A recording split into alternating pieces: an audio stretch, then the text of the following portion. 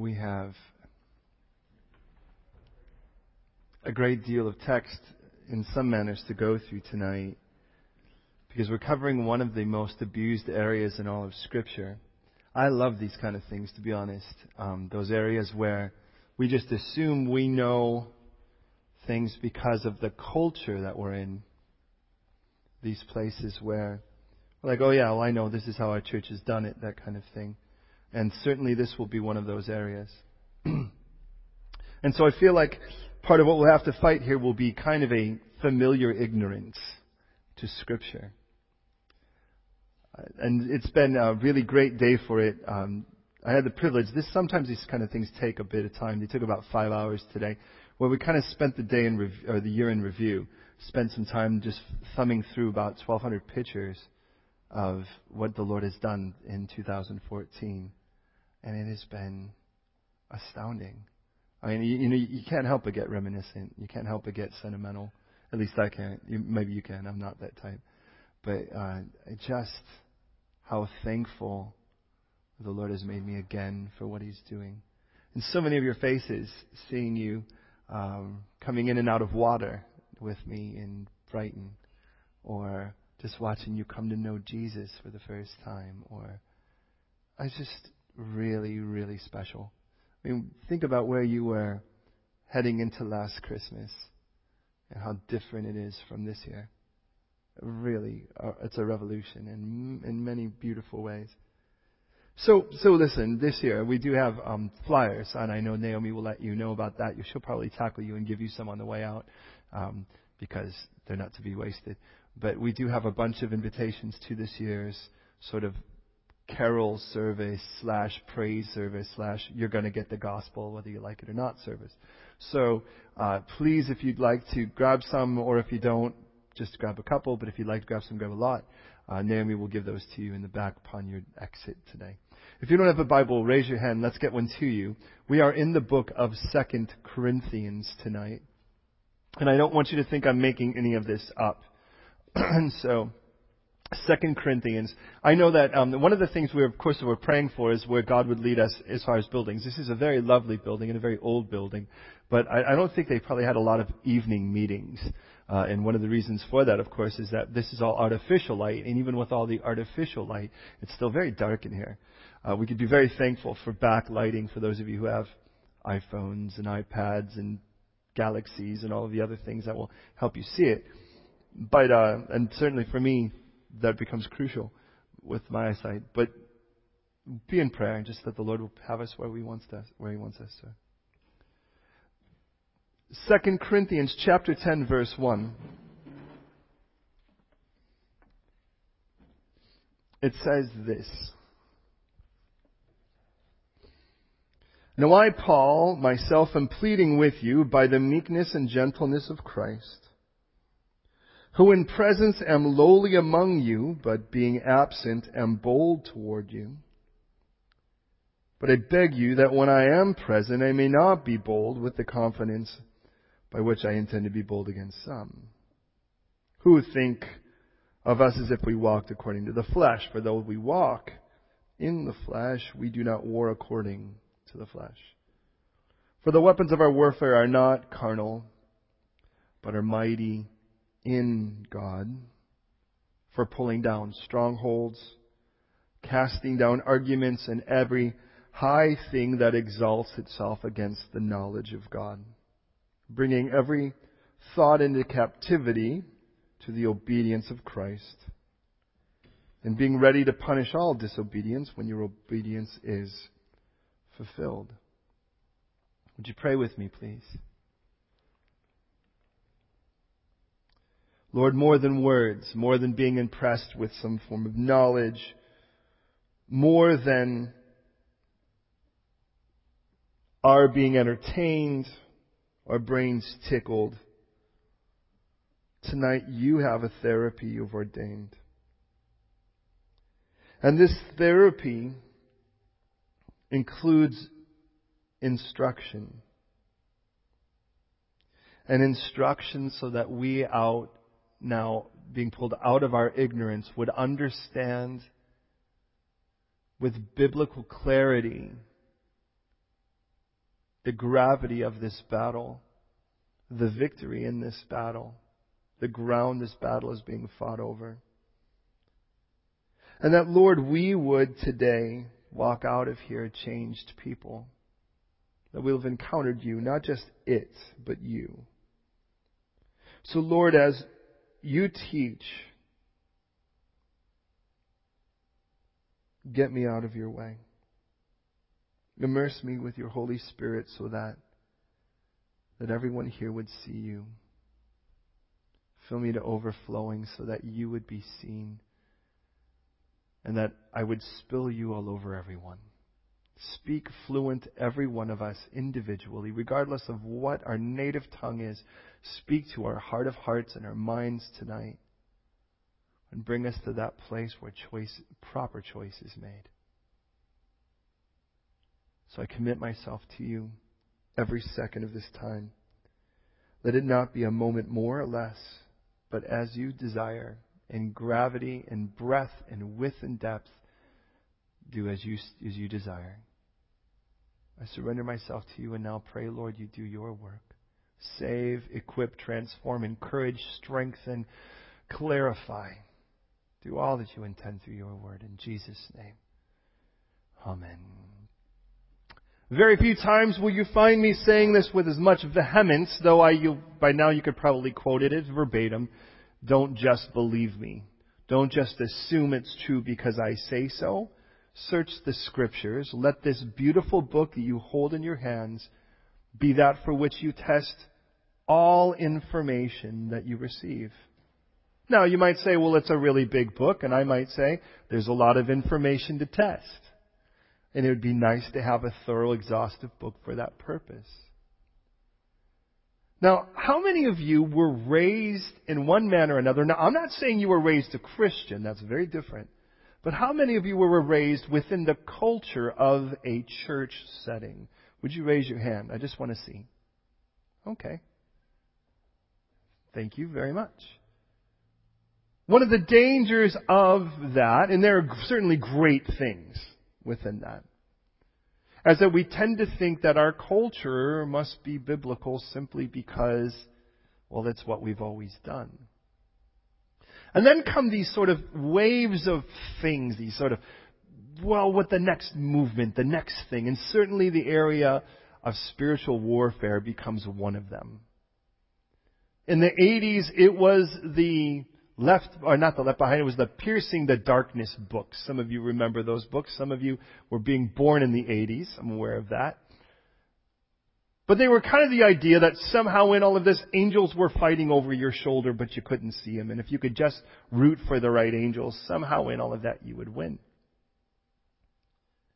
And you got on one side of it this ignorance that there must not be any form of spiritual warfare going on. Everything is sort of here in the natural. And on the other side, it gets so oblique and so non-definitive that it gets to this place where it's sort of like you've got these guys that are like, we're going to go demon hunting. And I mean, it gets to this place where even unbelievers know that it can't possibly be in Scripture. If it is, that the Bible's an infinitely daft novel at best. And like a lot of these areas, we get into Scripture like this, and it's going to be challenging, I think, in regards to what you may know, especially those of you who are raised in a culture where those kind of words were common. So again, let me say, please don't just believe me. Search the Scriptures, but prove me right or wrong by them. This is where I want to start on this. Our context for 2 Corinthians 10, really, in the emphasis of that, is about these people who are evaluating Paul by surface evaluations. Notice it says, by the way, in the first two verses, that Paul, in a simple sense, and maybe perhaps you're familiar with this kind of dynamic, that in present, he's kind of a meek and mild character, but once he's away, he turns into a lion. You ever have those kind of people where, and maybe that is you, where, when you're away, you're like, man, if I were there, I would say, and I would do, and I would, and then you get there and you just clam up. Well, and to be honest, what could be more fitting in the season we're in than such a concept? Because probably for most of us, if that ever is a prominent dynamic, it's probably around a time when you're around family and old friends. And here we are now at the cusp of Christmas. And it may actually snow. The temperatures are dropping. You could tell the people who are smiling, they're from places like Norway or Finland or whatever. And in all of that, some people, Christmas actually comes with dread. It comes with the dread of people that you know you can't avoid. They're family members or members of your old block. And you know you're probably going to face them. And you're fearful because though you've changed, there's that fear inside of you that if you're going to be around them, you might recede back to the person you used to be. And you didn't like that person very much at all. And you know that in those situations, you get to this place where you feel real sheepish, even if you felt really strong outside of the area, once removed. Well, I want you to know you're in good company. Paul felt the same way. Paul felt that same way in a lot of ways in regards to the people here in Corinth. It tells us here that his natural propensity was to be kind of mild, maybe that too, but mild and timid amongst people. But then when he's away from them, his letters are really pretty heavy. As a matter of fact, what Paul would say about the Corinthians is that the way that they kind of describe Paul, and Paul's aware of it, is that his letters are weighty, but he's really unimpressive. His speech contemptible, and his appearance really disrespectful when it comes to, or really nothing of any great nobility in person. In other words, Paul would be the kind of guy, read the book, but don't see him live. That's kind of the idea here. But what Paul is saying in the first two verses is, I beg you. And notice he uses the word plead in the first verse and the word beg in the second. He is begging them, please don't make me have to get tight with you guys and turn into a lion in front of you. Now, there are certainly people, and he tells us in verse 2, in which he intends to be bold against some. That he already has this confrontation in mind. And some of you, maybe you know what this is like when there's going to be a confrontation. And I'm not even talking about something where you know it's going to be yelling and screaming, but just even an altercation where you're just going to have to approach your position when someone, your heart starts to race even thinking about that encounter. Well, that's kind of where Paul is at here. And his whole point of it is really simple. According to verse 2, it tells us that I beg you that when I am present, I may not be bold with that confidence in which I tend to be bold against some who think of us as if we walked according to the flesh. This word think, for what's worth, logizomai, the idea of it, to be honest, is to take an inventory, to estimate. And the idea is that there are some people, and it's always going to be this way, no matter where you're at, some people are just going to estimate you by appearance. Now, to some degree, everyone mate to some degree, but some people it's as far as they'll ever go. They're going to kind of take a look at you, and they're going to say you're black, you're white, you're tall, you're thin, you look kind of smart, you look kind of dumb, you dress kind of shabby, you dress kind of smart, or whatever. And they're going to kind of make most of them, not all of their conclusions, basically without ever really talking to you much. Now be careful, because some people, you can watch this happen in the area of romance all the time. The guy sat in church, and he was cute, and he was kind of well built, and whatever, and the gal's like, he must be an amazing Christian. Because he's amazing to look at. And they've made all kinds of evaluations. And it's like the idea of their walk with Christ and their commitment and their nobility and their faithfulness and all of that is so secondary that you kind of have to make excuses by the time you actually have gotten to that point in the relationship. So be careful, because we can do the same thing. But here, Paul knows that there are a group of people in Corinth, and they're evaluating Paul's ministry by the surface. And this is what it looks like from the surface. Paul was unimpressive to look at. Paul's speech was not a really amazing thing. And more than likely, probably because he had gotten something like malaria or some kind of really dreadful disease that really kind of made him a little bit, not as gifted in the area of communication like he would have been before. We know that because when Paul speaks to the Galatians, he says, which by the way is en route, Paul says, you know that it was out of infirmity that I visited you guys in the first place. Paul was so sick, and apparently something that had to do with his eyes, that he had to make a pit stop in Galatia, which is a whole region in the center of Turkey. So get the idea. By this point, Paul's kind of a mess physically. And certainly, he's been beat up so many times that alone's going to mess with you. You ever see a guy and you just know one of the first things you notice is that guy's been punched in the nose a few times? Just yesterday at the study in Covent Garden, just as we were closing up, a guy comes stumbling in. He's clearly pickled. It's like if you rinsed him out, you probably could have had a whole bottle of vodka out of it. But his nose looked like something from Tate Modern. And I'm not trying to be mean. What's clear is, and when he said he used to box, my first thought is he used to lose. Because he was just really, really mangled. And you just kind of see that upon him. Well, imagine if that was the guy shows up and you hear, there's this guy and he's writing scripture and he shows up and his face kind of looks like a Picasso, and he's kind of drooling out of the side of his mouth now and he's kind of limping in, and he's obviously doesn't have a lot of money. He's checking over his shoulder because people have chased him out of the last 4 towns. And there are some people that look and go, you really think this is what a man of God's supposed to look like? And Paul's like, okay, now, oh no, you didn't. And now Paul's like, I'm going to go, don't worry, when I get there, we're going to go toe to toe. Don't worry about that. But please don't get caught up in that yourselves. He goes, here's the crazy part. These people who are so surface have no concept of where the real battle's being fought. Now please hear me. In the world we live in, there is this paradigm where success somehow works out to be comfort. And that's kind of the pursuit, ultimately. If we can make enough money and buy the right house and get the right job so that we can retire at the right age, we can kind of settle in and we're comfortable. We know the shape of our bed. We can close the door or we can turn off the lights and we can walk to it without bumping into anything. We kind of know we know which lines to take to get there and how long it's going to take. And we're just comfortable. Everything falls into its routine. And comfort becomes the paradigm. Well, the problem is, when that becomes the thing which we tether all of our decisions to, God's really gonna muck with you. Because He's not promised that your life was to be comfortable, but rather, He's promised to be comfort in your life. The comfort of your life. And what happens is, whether you like it or not, the storms are going to come. Whether you like it or not, things are going to be very far out of schedule. Sooner or later, that train's going to break down and the thing's not going to happen. And sooner or later, someone might break in your house. Those kind of things happen. The question is, what comfort do you find in a moment like that? And these particular people were saying that if you were really, and it's a traditional Jewish mindset, that if you were really tight with God, you'd never be sick, you'd never be poor, and you'd never have trials. And you could go to churches like that today. You're aware of that. Where the idea of it is, and of course it always seems to come with a warble and with a handshaking and somebody like, even when they're from Britain, I've learned, they can still learn how to talk like somebody from Kentucky. And they're like, when you mean it was like, hey, it's nice to meet you. Then they're like, oh, God was. And I'm like, how in the world did you turn into Jimmy Swaggart all of a sudden?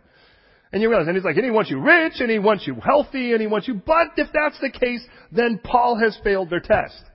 Because he wasn't rich, and he wasn't rich by worldly measures. He wasn't healthy by worldly measures, but the man was on fuego for Christ, and he was richer than the richest man on earth because he had the things of Christ which couldn't be stolen.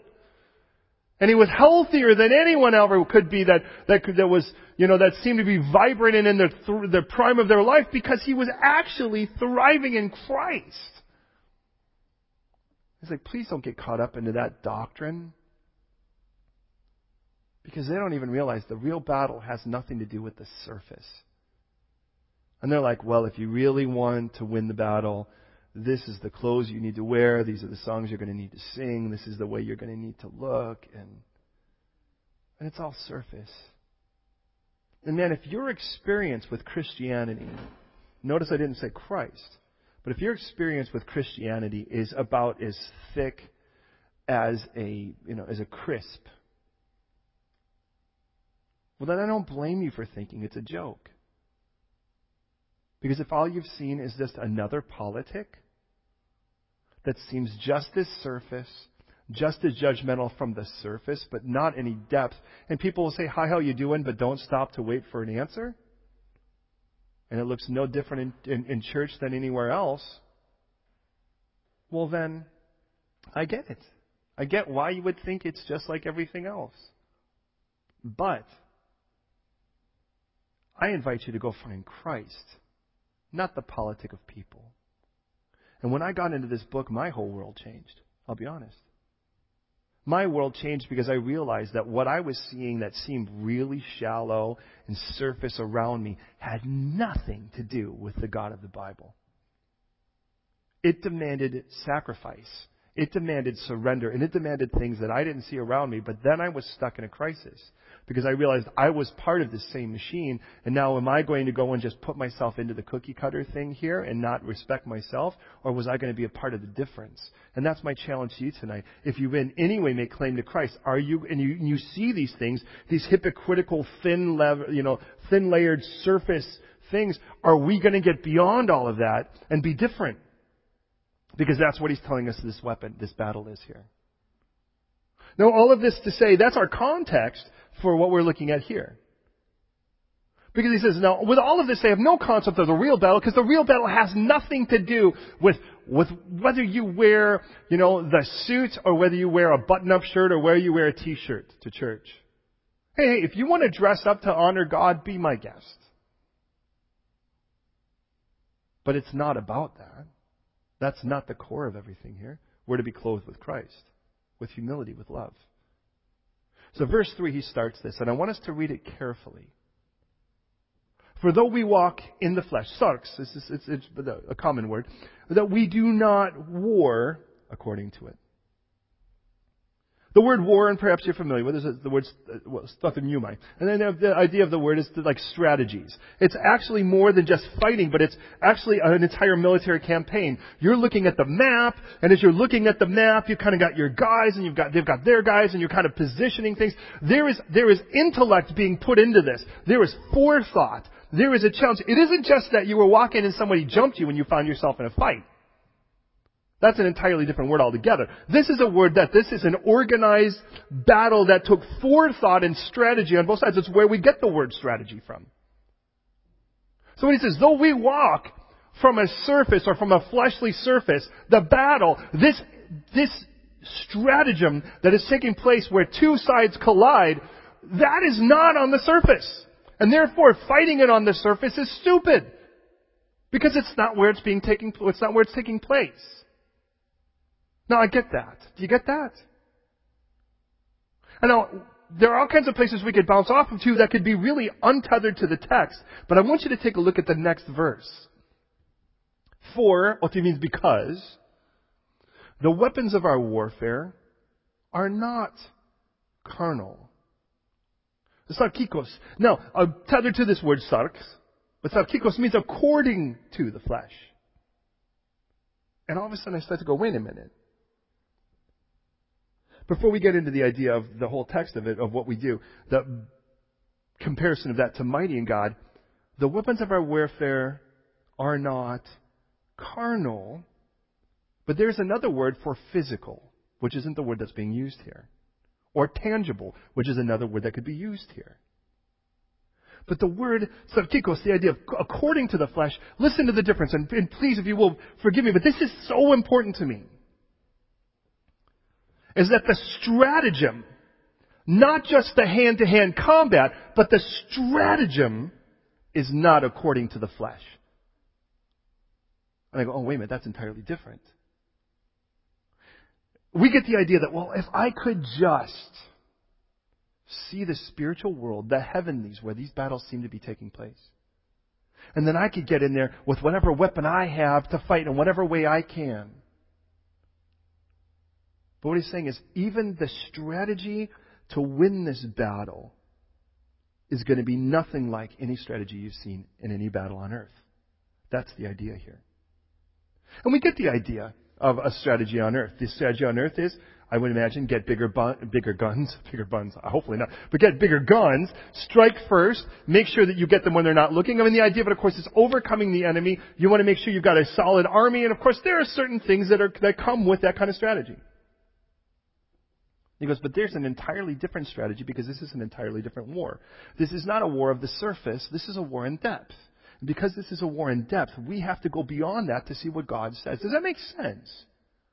Because the danger is that there are some people in the world that don't see it that way. And so what happens is it's sort of like, well, this is how the physical world is fought, so this is how we have to fight just like that. Now let's drag that mindset into the spiritual battle, and now we're going to go stomp demons, and we're going to go and take on those. And it's just the same stratagem, but we're now trying to put it in a different place. And he's going, that's not the way it is. The rules of engagement in the world are going to be very different from the rules of engagement in a spiritual world. So we need to be aware of the fact that even from the very beginning of this, he says that the weapons of our warfare, they can't be carnal. They can't be from this surface. They can't be according to this fleshly mindset. Because it isn't about causing fleshly battle. This is about a permanent battle that is permanently won. And like any battle, though, there is something to take after. And think about it.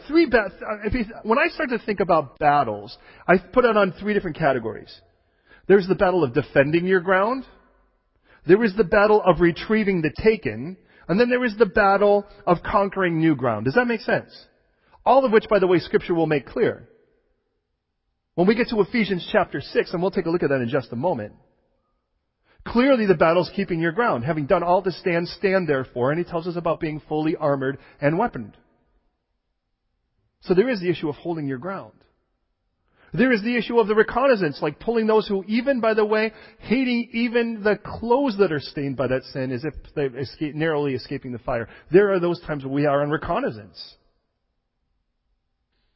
But what's amazing to me is that the church en masse can really be all about defending, and then it has no offense. It's not going out after the ones who have been pulled down, and it's certainly not going out to take new ground. So the churches get surrendered to become theaters and flats and pubs and such.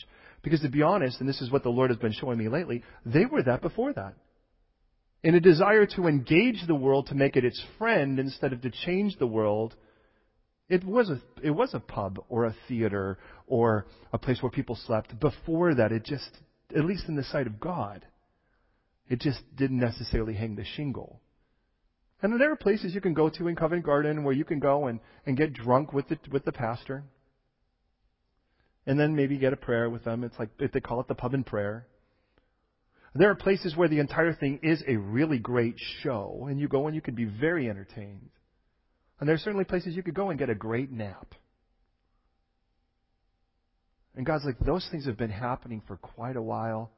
Well before they ever really got converted as you saw it on the surface. They'd been that way underneath for quite a while. I'm like, God, well, don't let us be that. The good news is that though the weapons of our warfare and the weaponry of our stratagem and engagement is not going to be surface or carnal, it is going to be powerful, completely capable, dunamis. But notice, by the way, there is a hinge on that. Verse 4, it says, but mighty in God. And that's going to be, by the way, the theme of all of this. The imperative on this is it's not mighty in your hand. It's not mighty when we're all together and singing a song. It's mighty in God, because that's really where the battle's going to be fought here. So let me kind of give some background. And again, I'm just trying to pull out some scripture to kind of help us with this. Now that you know that we're only covering 6 verses in our original text. The first thing is, and I don't like to give this guy a lot of press, but it's important to kind of note his MO. And that is there are 2 specific places that really focus a bit on the enemy. Those 2 places, and they'll be easy to remember because one of them is just half the other. One is Isaiah 14 and the other is Ezekiel 28. So 28 double 14.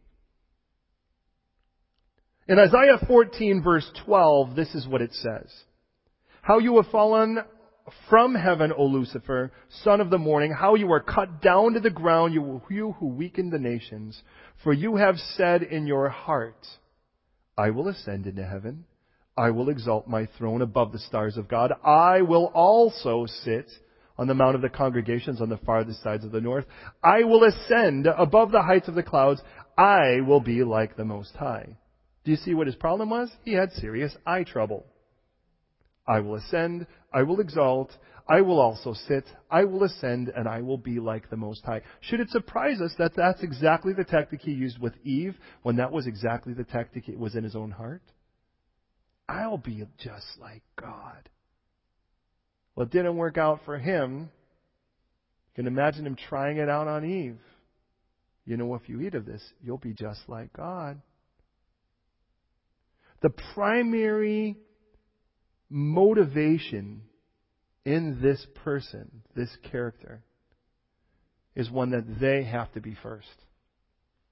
There's no submission. There's no surrender. It is them first. And anybody in their way is to be stepped on. In Ezekiel 28, and of course we develop a lot of this, but I'm just going with simple clarity. In verse 13, it tells us that he was actually quite the thing prior. You were in Eden, the garden of God. Every precious stone was your covering.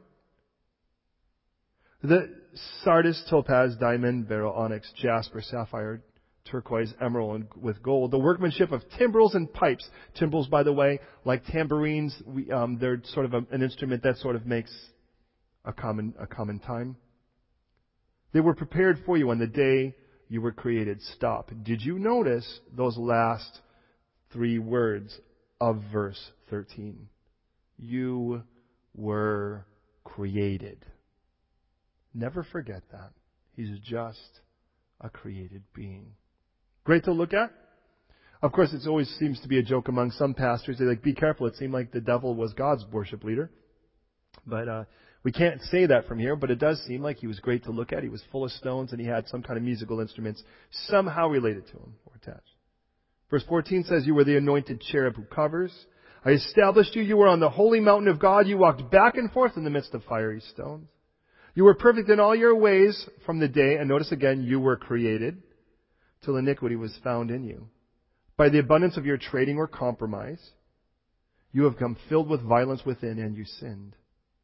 Therefore I cast you as a profane thing out of the mountain of God, and I destroyed you, O covering cherub, from the midst of the fiery stones.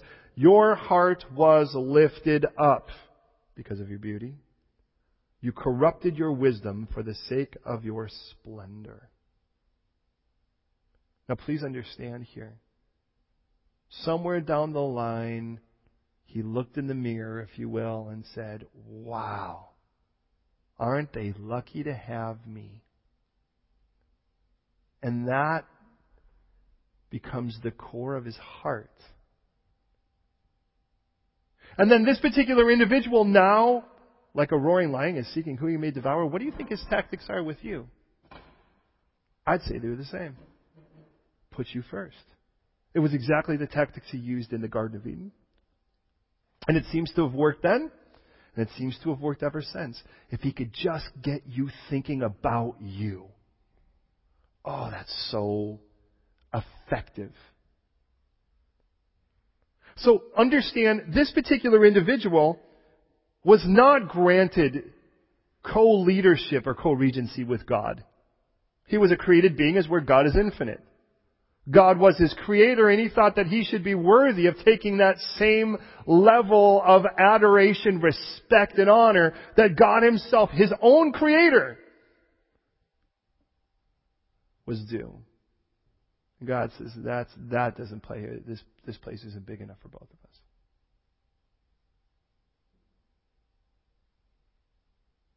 I want to take us for a moment to where this battle takes place. We're just kind of putting the things and we'll put them all together in the end. In the book of Ephesians, and flip there if you would, if you could. If you are in 2 Corinthians, go to the right, it'll be Galatians and then Ephesians. And I want you to go to chapter 1. What we're going to read by the time we get to chapter 6 is that the battle takes place in what we call here the heavenly places.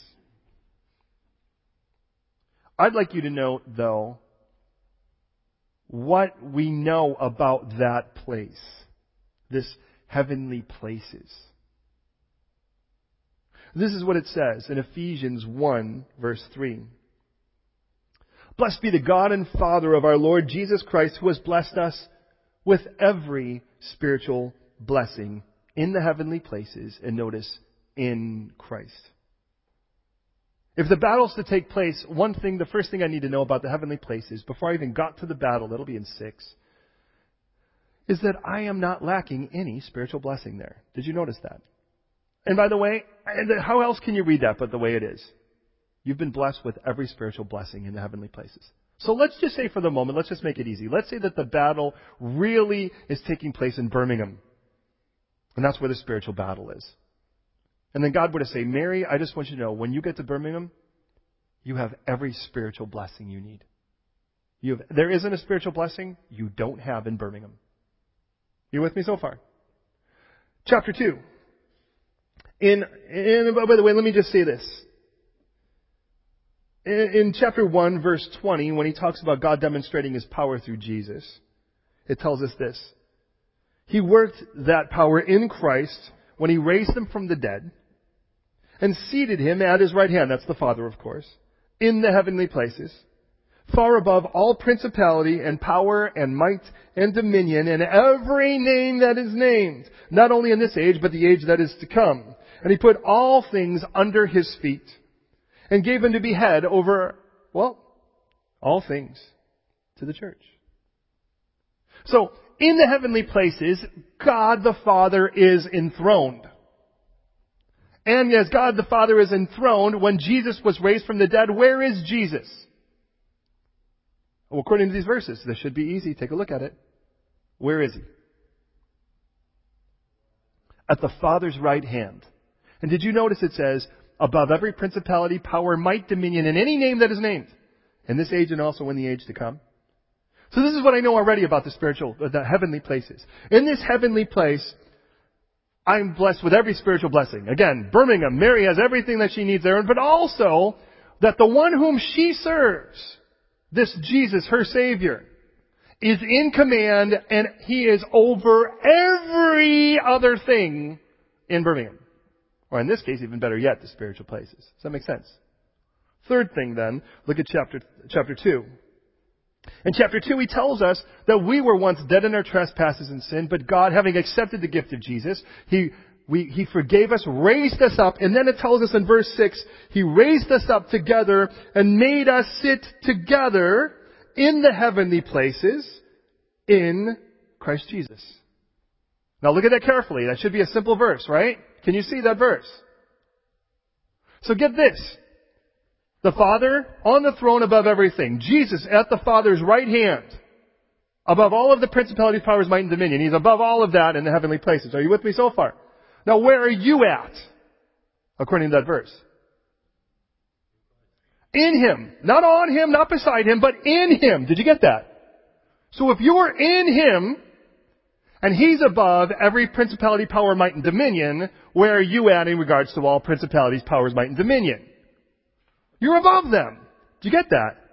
That's the most amazing part about this. But the thing that is never missing is the in Christ part. It doesn't say God raised you up and put you above all those things. It says He raised you up and put you in Christ. You coincidentally happen to be above all that stuff because you are in Christ. Not because He just went, I'm going to raise you up and give you this power and authority and you could just tell demons. And I have friends that are like this. They're like, you know what, I woke up this morning and I just told Satan, go climb that mountain 6 times and he had to follow me because I'm above him. Could you imagine Satan's like, oh, now I have to go climb that mountain 6 times. I think he's probably just really happy you're giving him attention. The Lord would just be rather happy. Wouldn't you think that the Lord would just be rather happy you spending time with Him? If there was somebody trying to destroy my relationship with my wife, and all I did was talk bad about her to my wife, would that please her more than me just spending time with my wife and enjoying her? How much more so with our Lord? Well, there's more.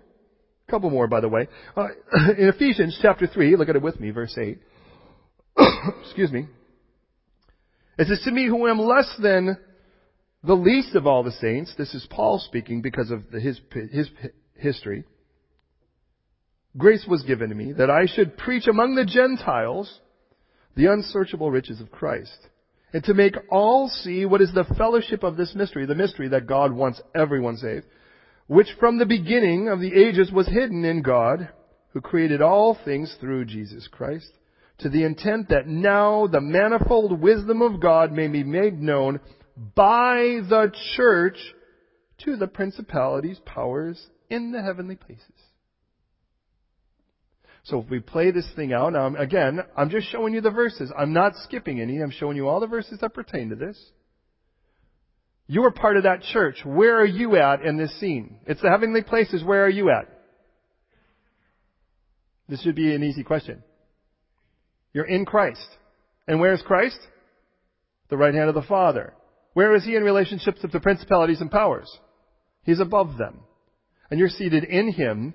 And the church's responsibility is to declare that He wants you saved too. He wants them saved too. That He saves. Now to Paul and to the group that he was with at that time, it was revolutionary that God would save anyone but Jewish people. But to declare to the entire universe, God saves. He saves Africans. He saves Chinese. He saves Greeks, even Greeks. He saves even Americans. He'll save anyone if they call out to Him. For whoever calls on the name of the Lord will be saved. Does that make sense? Finally, then, it tells us in Ephesians chapter 6, verse 12, for though we do not wrestle against flesh and blood, but against principalities, powers, mights, dominions, and rulers of darkness of this age, against spiritual hosts of wickedness in the heavenly places. What the heck? But I'm already above those things. So how could I possibly wrestle them if they're already below me? Let me challenge you with this. That what we're going to see throughout this, and we'll see as we bring this to a close shortly, is that the battle will be to simply get you to try to step out of Christ. That's the battle. As long as I'm deeply entrenched and I'm in Christ where I belong. Now, I'm not talking about, sort of theologically in the sense that I know that no matter how stupid I'm going to be in Christ because He saved me. But I'm talking about walking in Christ, in the love of Christ, under the dominion of Christ, of Him as my Lord, not just as my Savior, but under His Lordship. That's an entirely different thing. And I get this. There are certain times where there you are with somebody and you're like, imagine Allie. And Allie befriends, somebody and they're like 6'10" or like 7 feet tall and they're like, 25 stone and it's all muscle. And Allie kind of looks like his kneecap in comparison. His shin is bigger than Allie. And the two of them are walking, and this man's like, I've committed, Allie, to protecting you at any moment. Stay with me. Held onto my hand, you're going to be safe. And all of a sudden, someone comes up and goes, hey, you think you're so tough with this big guy? Why don't you just let go and come on, fight me yourself? Pride would say, all right, Holmes, let's take this thing on. But wisdom would say, that's the stupidest thing I've ever heard. Why in the world would I want to do that? I'll tell you why you'd want to do that. What if your bodyguard isn't giving you what you want? Hey, you've been waiting a long time for this thing, or this break, or this thing, and you think this is going to complete you. But oh man, and he's not giving it to you. You're going to have to let go of that hand to get it. Now here's the most amazing thing. That though I can let go of God's hand, He's not going to let go of me. Because actually, His hand marked the universe. It says from its expanse. So from here to here, God went, yeah, that'll be the universe. And then I'm placed there. And Jesus says, no one is able to pull Him out of my hand. I get that. So from a perspective of where I'm at in Christ, He's not going to let me go. The question is, am I going to let Him go in regards to my life? In regards to the lifestyle I live, because the enemy goes, hey, this is what I have, this is what God has for you, but there's so much more out there. And he starts to sing Disney like, I can show you the world. And you're like, oh, glistening and gleaming, right? But you know that that's nothing because you have joy. And he's like, but I have happiness. And you're like, happiness is temporary, joy is permanent. Why would I want to trade this in? Because it's shiny and new and sparkling and glistening. That becomes your battle.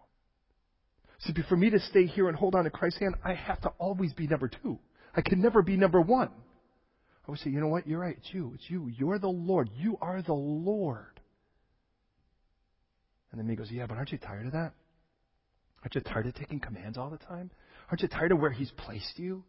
Aren't you tired of the fact that you could be so much more with this world? But in the sight of eternity, it's so lame. And that becomes the challenge, beloved. Because this world has a really good PR machine working on it right now. And it tells us that the world is under the sway of the wicked one. But here's the most amazing thing about the battle, so that you know that I'm not just making this up. I'm going to throw out a bunch of verses really quick, because I want to be respectful of our time. Exodus 14:14, Moses speaking to the nation of Israel, it says, the Lord will fight for you. Hold your peace.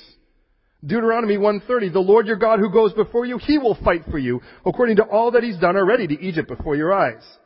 Deuteronomy 20 verse 1, for the Lord your God is with you, who brought you out. Don't be afraid of the people, He's with you.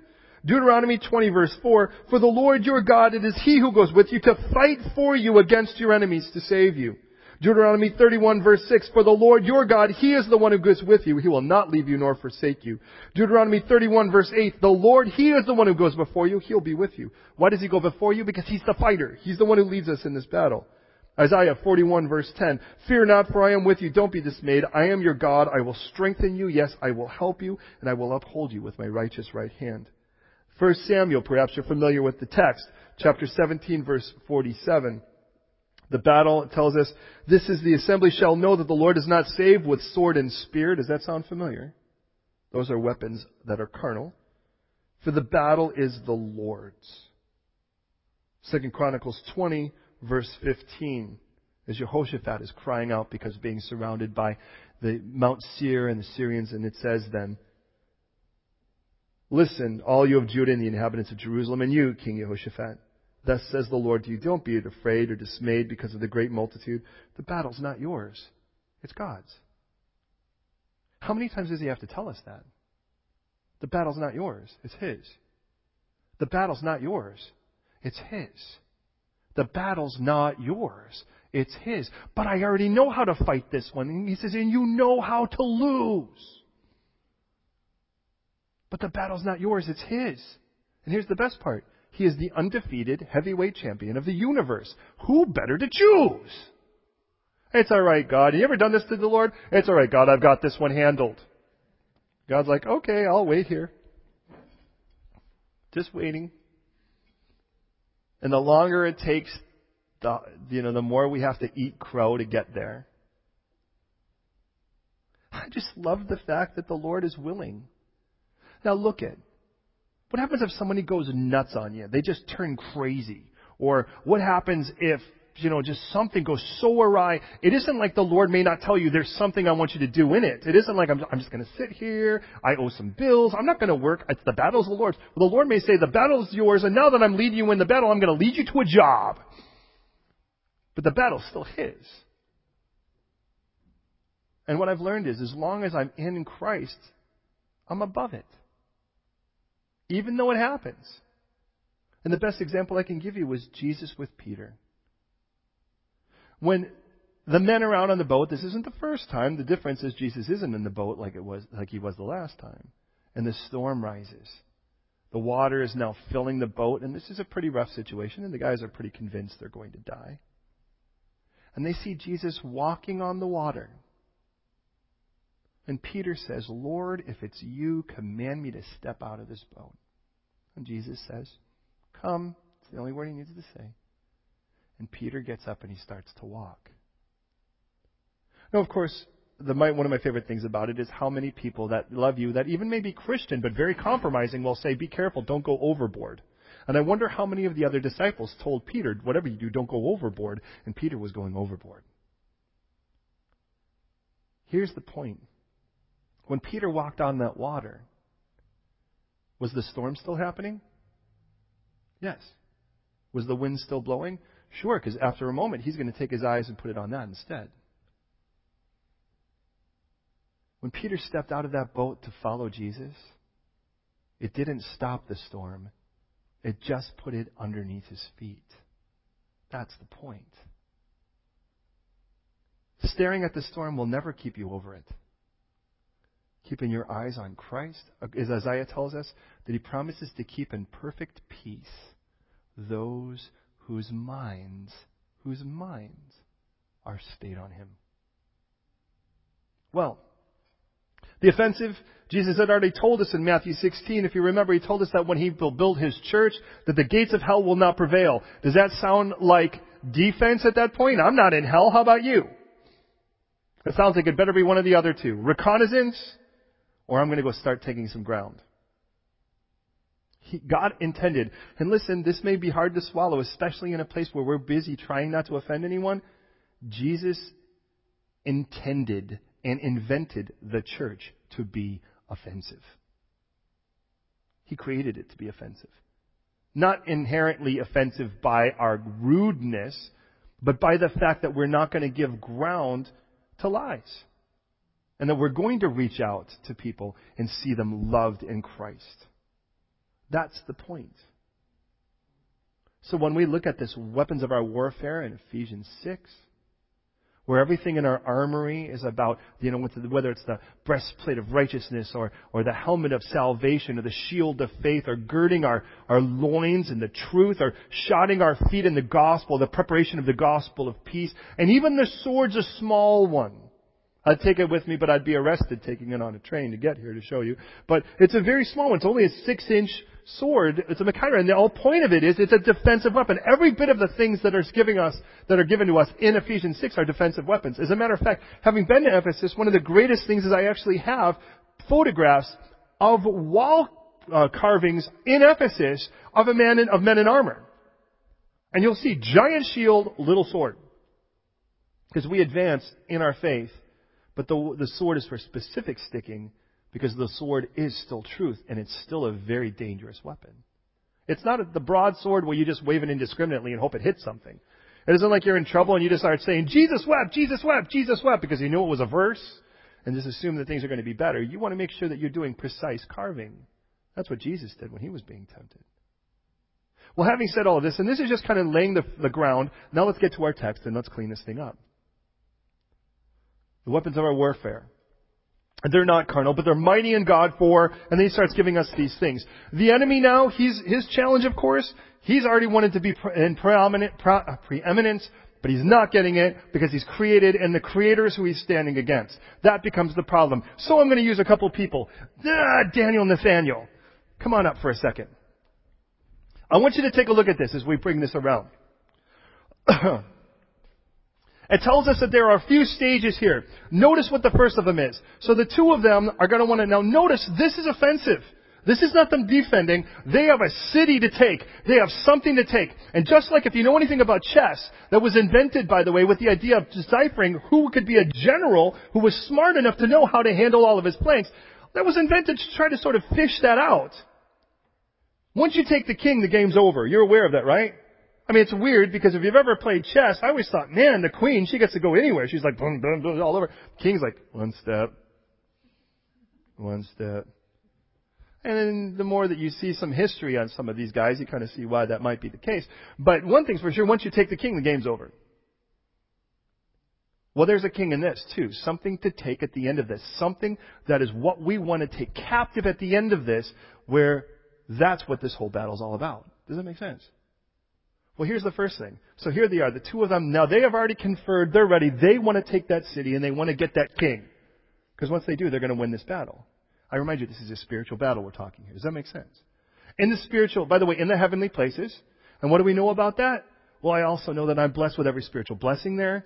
I know that Jesus is sitting large and in charge, and I'm seated in Christ there. And the battle's his. That's what I know so far, right? So, with that in mind, here they are. They have to approach. Now, notice what the first thing says. So you guys are coming this way.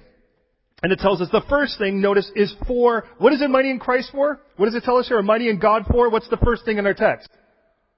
Pulling down strongholds. Now, understand, a stronghold, according to Scripture, is always the place where you feel is the safest.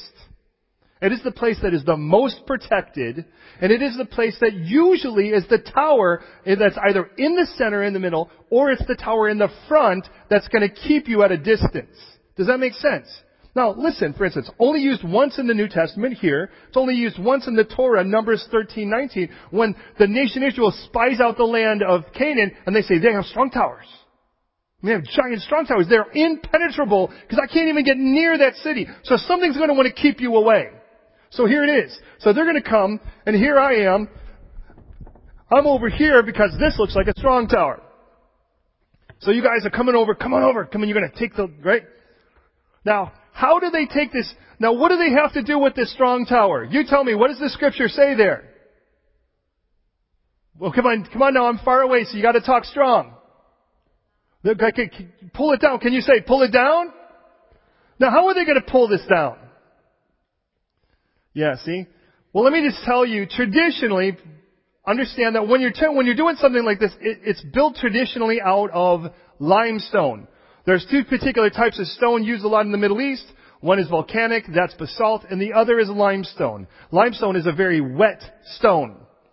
Matter of fact, it's so wet that that's how you tear it down. What you do is you set a fire to the bottom of it. It evaporates the water out of the tower, and it crumbles to dust before them. Does that make sense? Now, here's the point. This is where the archers are. This is where the guys were, if you get too close, we dump hot oil on you, rocks, live cats, whatever it is that we think is going to be dangerous to you. So, the idea of this is this has to be, you guys are the Navy SEALs. Because for you to take down the tower, you got to be concerned because you know that you're going to be dodging arrows shooting at you or whatever. Does that make sense? But see, the weapons of our warfare are not carnal. But instead, rather, they are perfectly capable to tear down every stronghold. So let me ask you something. Is there anything in your life right now that you feel like you can't even get near it? It'll never come down? This addiction, this problem, this thing in your past, this way that you view yourself, this weakness. Is there anything you say, that's a stronghold, that'll never come down? Well, I'm here to let you know that the spiritual battle is going to take that down if you do it right. That's the point. Are you with me on that? So, step number 1, what do they have to take down? Okay, what does it say? Step 1, what are they taking down? There's more than Jenny here, I hear that. The stronghold, right. Now, notice what it says for the second thing. What do they have to do with the second thing? At that point, notice it says then that they have to take down every high ideal or thought. Notice what it says here. As they're taking down that stronghold, it tells us, by the way, that the next thing is to cast down. They went from throwing down to casting down. Did you notice that? Now, casting down, what they're casting down now are arguments. The word for argument, by the way, and for what it's worth, it's just a word that means logic or reasoning. But then it says, and every high thing that exalts, or literally is raised up against the knowledge of God. Here's the next thing. Is that once you get to the towers at the front of it, the next thing is going to be the wall. That wall has to come down. But you can't even get to the wall until you get past those strong towers. Does that make sense? Now, understand, my dad was a real kind of adventurous sort. He would kind of go and just explore. And if it said no trespassing, that usually meant you should check that out. So if you ever wonder where I got that kind of stuff from, you know. Well, anyways, and one of the things, he saw a movie back in the 70s called Papillon. I don't know if any of you ever saw it. It's like Steve McQueen and one of those things. Well, he saw it and he noticed, by the way, because we're originally we're born in Chicago, that, well, that was filmed at the old Stateville. There's a new Stateville, and if you've ever watched things like the Blues Brothers or whatever, that's kind of part of it. Well, he's like, well, I should go visit that. So he comes with his new wife, and he pulled up to this place, and there's this fence. Well, this fence that's attached to 2 guard towers before the big fence, you know, and he looks, and he shakes it, and he goes, and he turns back to his wife, and he says, you know, if we just got a chain cutter, we can just cut right through this thing and get right in. And just at that moment, the most surprising thing happened to him. Whistles came from the guard towers. The thing he didn't actually stop to think about is that Stateville, the old Stateville, was still occupied. He was actually going to try to cut through the gate no, you get it. Anyways, the wall has to go down. But understand what the wall is. In the first case, it's the strong tower. That's the thing that keeps you at a distance. And by the way, for some of us, that could be laziness. For some of us, it's apathy.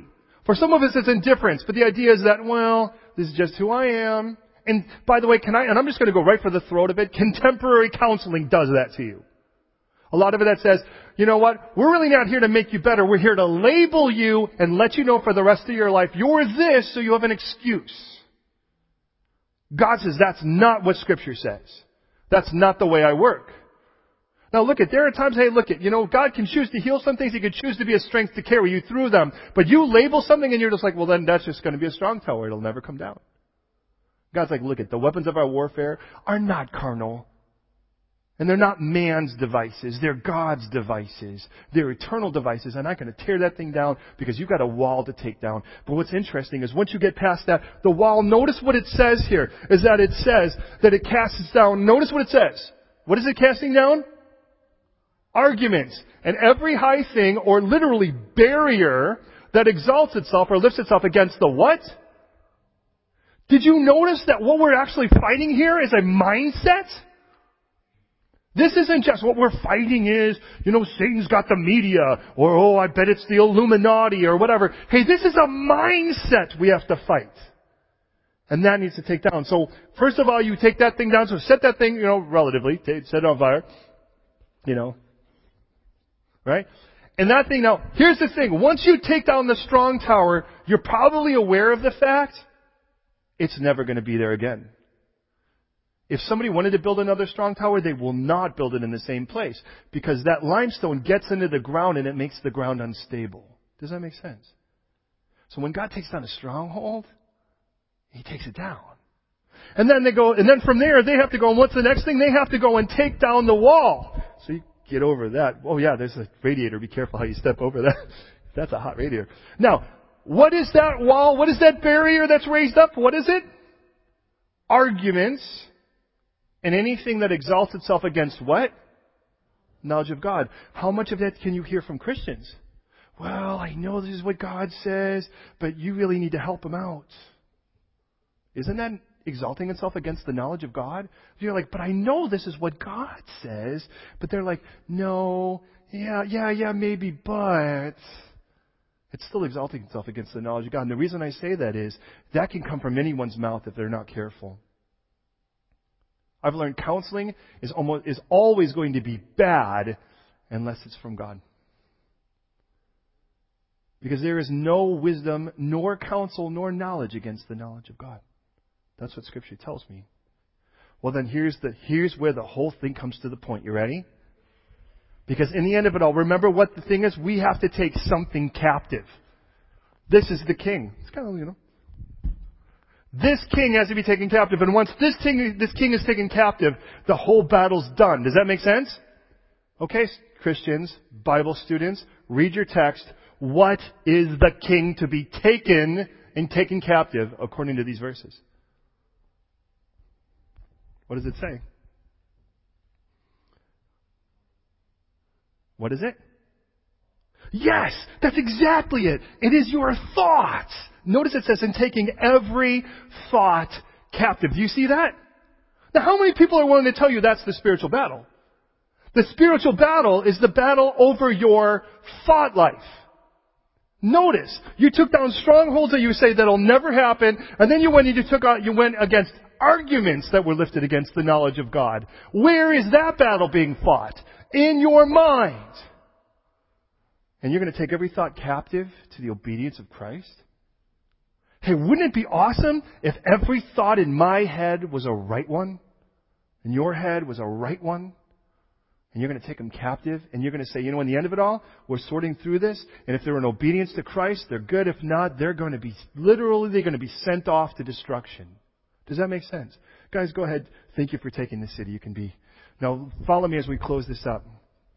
And I've shared this before, but it bears repeating in regards to the context of this. I have some friends in Hawaii, and they're good, really, really good friends of my wife. She lived there for a year. And we were taken I was taken to the Dole plantation. That's, where they can pineapple. And the guy was real a sweetheart, all this kind of stuff that, very, very Hawaiian. And he started telling me, he goes, one of the highest paid people in the entire industry, in the entire company, is that guy right there. And he just looked like a very ordinary guy. He wasn't wearing a suit or tie. He was actually overseeing the plant. And I was like, well, what's his job? And he's like the sorting manager. I'm like, what's the sorting manager? And he went to explain it to me. And the Lord spoke to me about this particular text. He says that the people who pick the pineapples actually get paid by weight. So, Nathaniel, if you and I are out there and we're going to go pick and we're going to get paid by weight, and you see kind of a sort of nasty pineapple, do you put it in the crate? Because it's still heavy. And that's the idea. So the pickers aren't going to be very discriminating about what goes into the carts. Does that make sense? So as long as it looks like a pineapple, they're going to put it in. And then all of those pineapples get dumped onto a conveyor belt, and there is one person, or now there's a group because it's so big, but there's one person that looks at them, and what happens is this conveyor belt wires off, and one of those things goes to where it gets canned, and the other one goes into a fire. And the idea is this guy, or it gets ground into sugar, but it all depends on how bad it is. But he takes a look at it, and they look at him, and it's his job to look and go, that's a bad pineapple. That goes in the bad conveyor belt. That goes into the fire. Does that make sense? Now, he can't control necessarily the pineapples that come in. Now, he can to some degree. It all depends on who you hire. But to some degree, you're going to wind up with some bad pineapples, no matter who you're dealing with. Now, certainly, there are certain people, if I hire them, I'm going to be doing this a lot. Can I say that that's the issue with your own thought life? That should be a great honor should be given to your sorter, who should be the Holy Spirit, by the way. That's like, hey, you ever get a thought and you're like, well, what in the heck? Where did that thought come from? I must be crazy. And I'd say, maybe you're not because you recognized it was a bad pineapple. I would be more concerned if you were like, oh, that's a great idea. We should just go kick babies or something. And you're like, whoa, okay, wait a minute.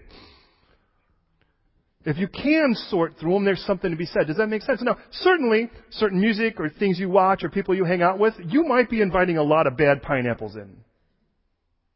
But even with good crowd, you could still get some bad pineapples, but you still always want to make sure the sorter's on duty. Hey, and the reason why Dole knows that is because if that guy does it poorly, the entire business goes down. You open up a can and it's a nasty, gross thing of pineapple. Well, that gets around, especially in a day like this, with the information age, and sooner or later nobody buys Dole anymore. I mean, think about how Tesco had to get over things like horse meat, which is strange because if you're in Sicily, you could buy it on the market. Anyways, the whole point of it is, you just didn't know you were getting it. The point of it is that if our goal is to take every thought captive, and he says in the end of it all, there's going to be two sides to it. There's going to be that which is going to be then rewarded and honored, which is obedient to Christ. That's the good stuff. And the rest of it goes to the fire. Because that's when the spiritual battle is won right. That thing's working well. Now, notice in that there's nowhere where it says you need to go out and chop down some demons, or in some places you get a beanie baby, of all things, like a Satan, like we all know what he looks like, right, from the Renaissance, and everyone took turns doing a conga line and stomping on him, like that really changed anything. Might I say, you really want to see the devil lose? He says, me first, and then he says, you should join me in this me first campaign. And you're like, Christ first.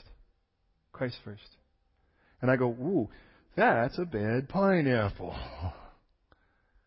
And what if tonight, here in this room, we started that campaign, the Christ first campaign? Do you realize how unpopular that is even among the church? The idea of picking up our cross and following Him? How crazy of a thought is that amongst the church? But isn't that what Jesus did with us? Didn't He put us first? To empty Himself of all of His glory, and only chose, by the way, only took what the Father gave Him. At any moment He could take back all the power of the universe, but instead He submitted it to the Father and let the Father be His Lord. Think about it. To show us what that looks like. So that we could say, not my will, but yours be done, and see how that works. And in all of that, surrendering all of that glory so that He could die the death of the worst of criminals. So that all of our debt could be paid on the cross. So that He could rise again and give us brand new life. Can you imagine? And we say, yes, Jesus, be my Savior. And He says, well, it's a package deal. It's Lord and Savior. Because nowhere in Scripture does Jesus say, well, because you haven't made me your Savior. But He does say, because you haven't made me your Lord. So be careful. But in all of that now, if you're going to be my Lord, then I need you to put in the right sorter. And He says, well, that's exactly what I'm going to do. I'm going to put my Holy Spirit inside of you. And then He's going to use my word. And from that point on, we're going to start sorting through this. And we're going to win this battle from this point on. I want you to be victorious. I want to be completely victorious. And here's the crazy part. We're supposed to be. It says, greater is He who is in you than he was in the world. Some of us are familiar with that. Notice it doesn't say, greater are you with Him. He's always the greater one. So back to the alley metaphor. Hand it to your bodyguard. And get out of the ring. Say, I'm going to trust the Lord with this and do what He says. And when someone says, yeah, but out of pride, don't you deserve, aren't you entitled to? I'm going to go, that's a bad pineapple. I'm going to turn and look at the Lord and go, good or bad? Pitch it to the fire, boy. Yes, sir. And as we pray, what if we walked out of here with that victory tonight? We go, oh, you need to go take on demons. You know what? He is exalted above every principality, power, might, and dominion. And it tells us that Jesus was manifest, according to John, to 1 John, and to Hebrews, that He might destroy the works of the enemy. To render Him completely incompetent, impotent.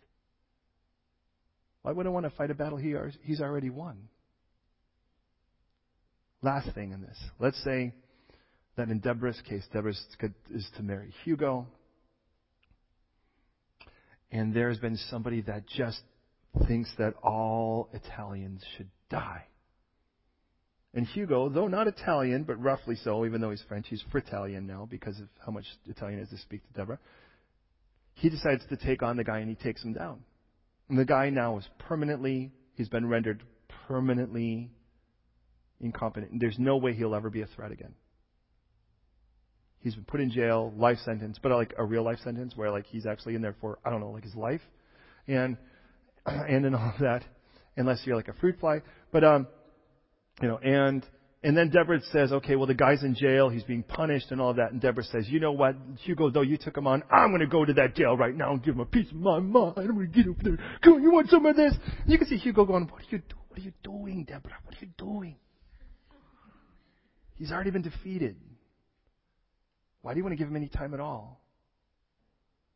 And crawl into the arms of the one who is above all principality, power, and might, dominion, and anything that's named, and sit in Him, rest in Him, and learn how good it is to be in Him. Pray with me, would you please? Lord, thank you so much for this text. Thank you for this. Thank you for Daniel and Nathaniel taking down the stronghold, but still leaving the church intact.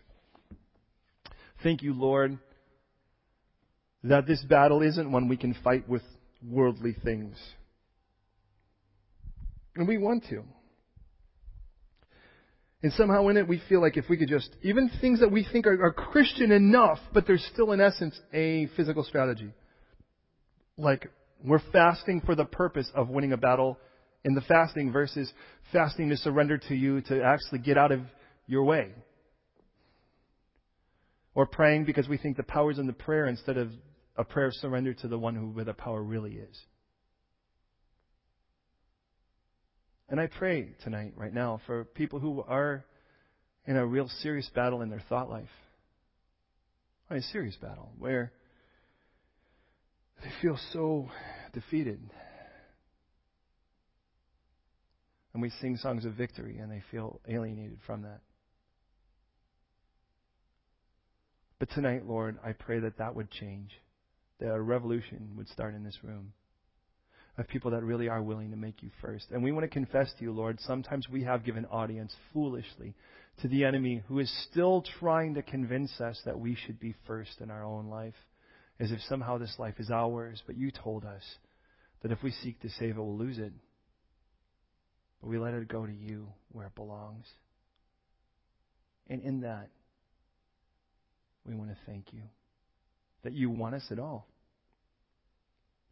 And as you died on that cross, Jesus paid the price for our sins, rose again. Thank you that it's never something we'll earn. It's by your grace. And by that, we now say thank you. We confess you, Jesus, is more than our Savior. In contemporary shallow Christianity that's all about you saving but not about you lording doesn't work with Scripture. We ask you to be the Lord of our lives. And with that, Lord, as you tell us from the moment we've believed in you, you've placed within us your Holy Spirit according to Ephesians 1. Well, Lord, may He be the sorter. And Lord, get us away from bad pineapple farms. From places, Lord, where we know that we're going to spend all of our time, at best, spend all of our time sorting through it versus being in places where really that's not going to be the case as much, where the percentage, the per capita of bad things is so much less. And I pray, Lord, for those right now that when they think of what a strong tower is, that things come to mind. Addictions and weaknesses and things in their past, or even things right now. But Lord, show us, Lord, these are things in very, very faulty thinking and very, very defeated mindsets that keep us away, Lord, from even trying to step forward to gain new ground. And I know part of that, Lord, is this desire to be wanted, so we're afraid to share you with others, which is the most offensive. Because we're afraid they may not like us or they might reject us. But Lord, may we find our complete value in you and our contentedness in you so that we would be willing to start taking ground like you called us to. And with that, Lord, I pray that you would even tonight take the strong towers down. And with that, Lord, then as the enemy seeks to raise up arguments, Lord, and there's certainly ones in the scientific community. There's certainly ones, Lord, in the political community. There's certainly ones, Lord, in anything that appears to be intellectual that even has crept its way very much into the church. That is an offense to the knowledge of who you really are. Take those walls down. Take those walls down and take them down hard. That in the end, Lord, as you lead us on this brigade, this campaign, we recognize in the end the whole goal is to take every thought captive to the obedience of you. So every rebellious mindset, every self-reliant paradigm, tonight, send them to the fire. And give us hearts that are genuinely obedient. Lord, destroy all apathy and indifference. Lord, destroy all emotional ambiguity and give us a fire inside for you. Jesus, we recognize you demonstrated that by coming to this earth and dying on the cross for our sins is our sacrifice, and then rising again and offering us new life. So, as your death on the cross paid it all, we confess you as our Savior. And as your resurrection shows you are Lord of all, be our Lord. We confess you as both and ask you to lead us now. Jesus, in your name. Amen.